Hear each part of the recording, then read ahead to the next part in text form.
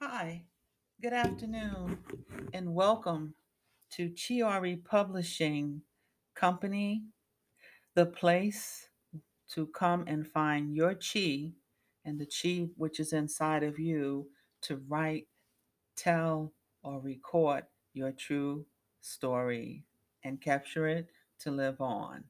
You think that I'm not telling the truth, but I've learned that some people actually put their writings in time capsules and seal that time capsule up with titanium so it will last for a lifetime and won't rust. Okay. And I'm not telling who that particular organization is, but that's how important people's books and writings are. So I believe you are just as important, and I am just as important. And this business that I'm running, publishing company, is just as important. So if you want to hear this story today, stay tuned. It started out being in Palo Alto, California, and it's called Wet Body. The characters are Bronx, Andrew, a Sanford medical student, and Because We Can, Men and Jeep. Okay? It starts out like this. Well. Bronx is getting off from work, who worked from 4 until 12 midnight. Bronx's only means of transportation was to ride her bike to and from work every day while she saved up so she could purchase a car, as she had just arrived in California from New York, Manhattan, the place where nobody sleeps, so they say. But she decided to go out to Palo Alto and work into the computer industry, which was building where we are today: chips, cell phones, and computers. She enjoyed riding her bike in that beautiful California weather, but something one night happened to her negative, and this is a true story as it begins. Men are pulling up next to her while she's riding her bike, talking, screaming. And then all of a sudden, they threw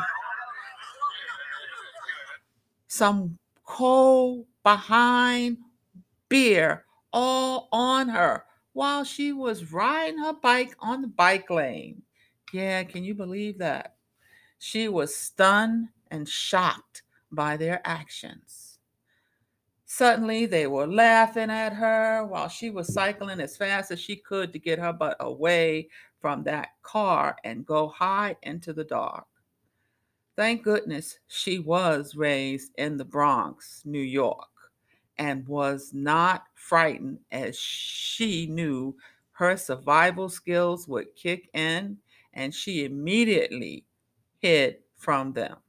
She rode quietly, got off her bike quietly into the back alleys, laid her bike down, and she waited there, planning her safely escape.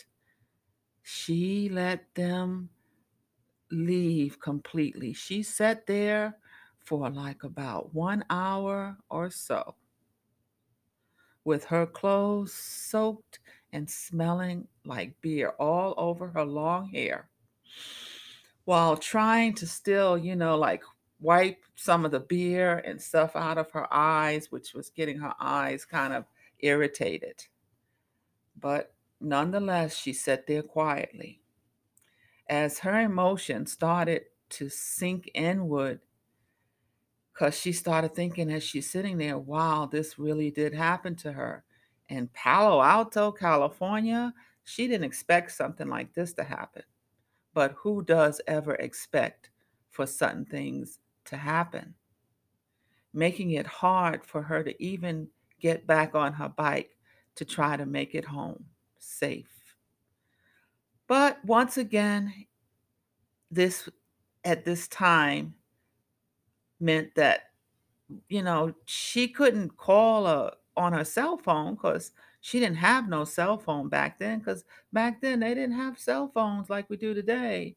And the cell phones they had was a big, gray, clunky looking cell phone about half the size of your arm almost.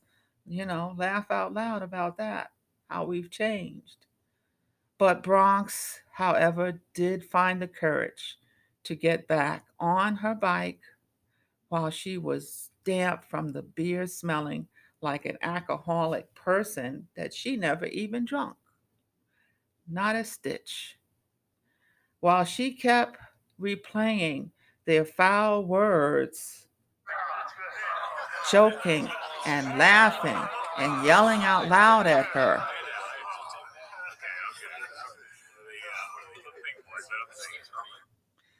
Shoot, they talked so bad to me on the bike, screaming at her, yelling at her like she had done something to them. And she didn't even know none of them boys that was, or men that was in that Jeep.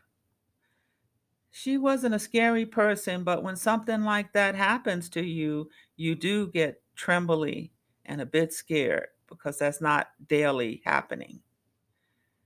So she took a different route, making sure not to get home on the route that she normally took. She knew all the back roads anyways. That one thing was her cup that she found checkmate on. As she got on the bike, she stayed close to the garbage bins. Why was that? Ah, I see, because she knew that riding close to the garbage bins, if anything was to happen, one, she could hide still, or she could use the garbage cans and tops to defend herself, along with she knew how to throw down and fight because she knew Shotokan street karate. She had the confidence that she could defend herself or die trying. How about that?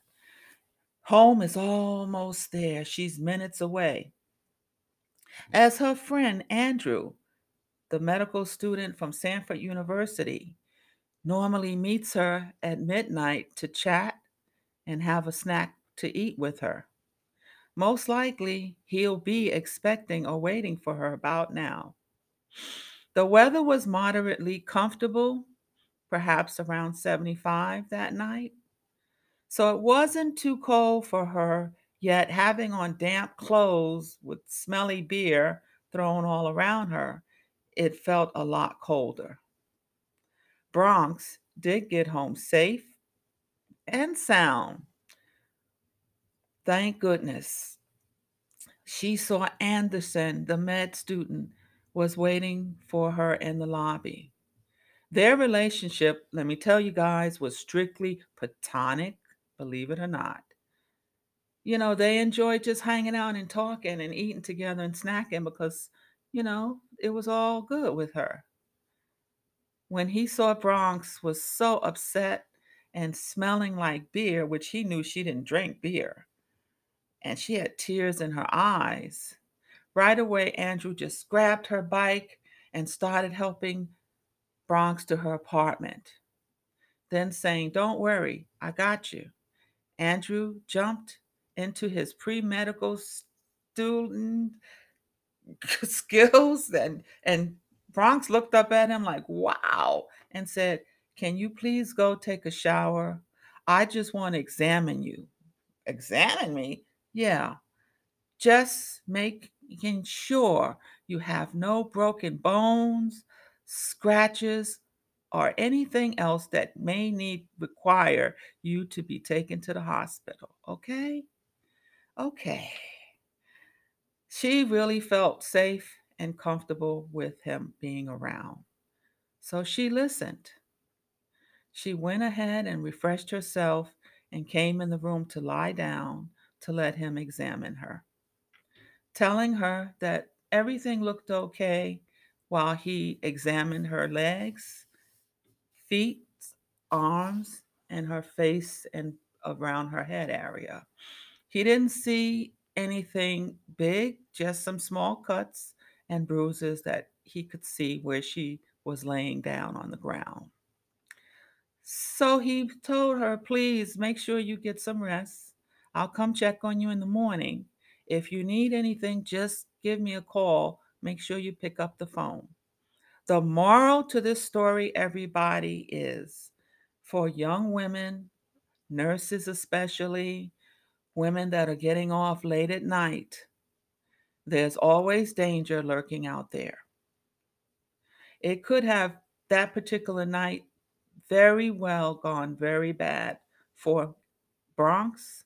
She could have winded up murdered, raped, or even kidnapped and body cut up in many parts, leaving no evidence of whatever would have happened to her.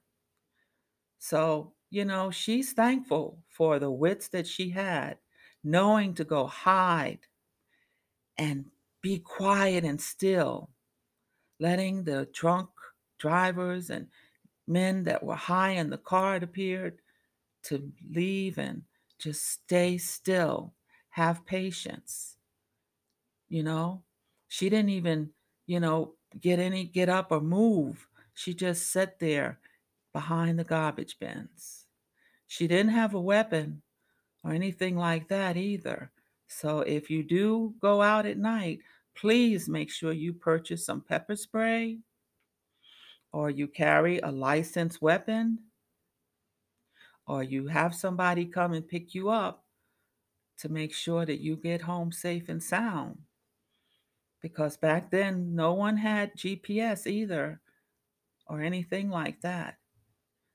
This is the moral of this story, being safe and sound, especially for women that work late hours at the night or when you go out to clubs. And this is a funny story because Franz always wanted to meet Steve Jobs because that was Palo Alto, California, and that was where Apple was born. But, she never did anyway. That was just wishful thinking, my girls. Billionaire gone. But another story will be coming to you next week. I hope you enjoyed the story. To be safe, wet body. Bye bye. Thank you for listening.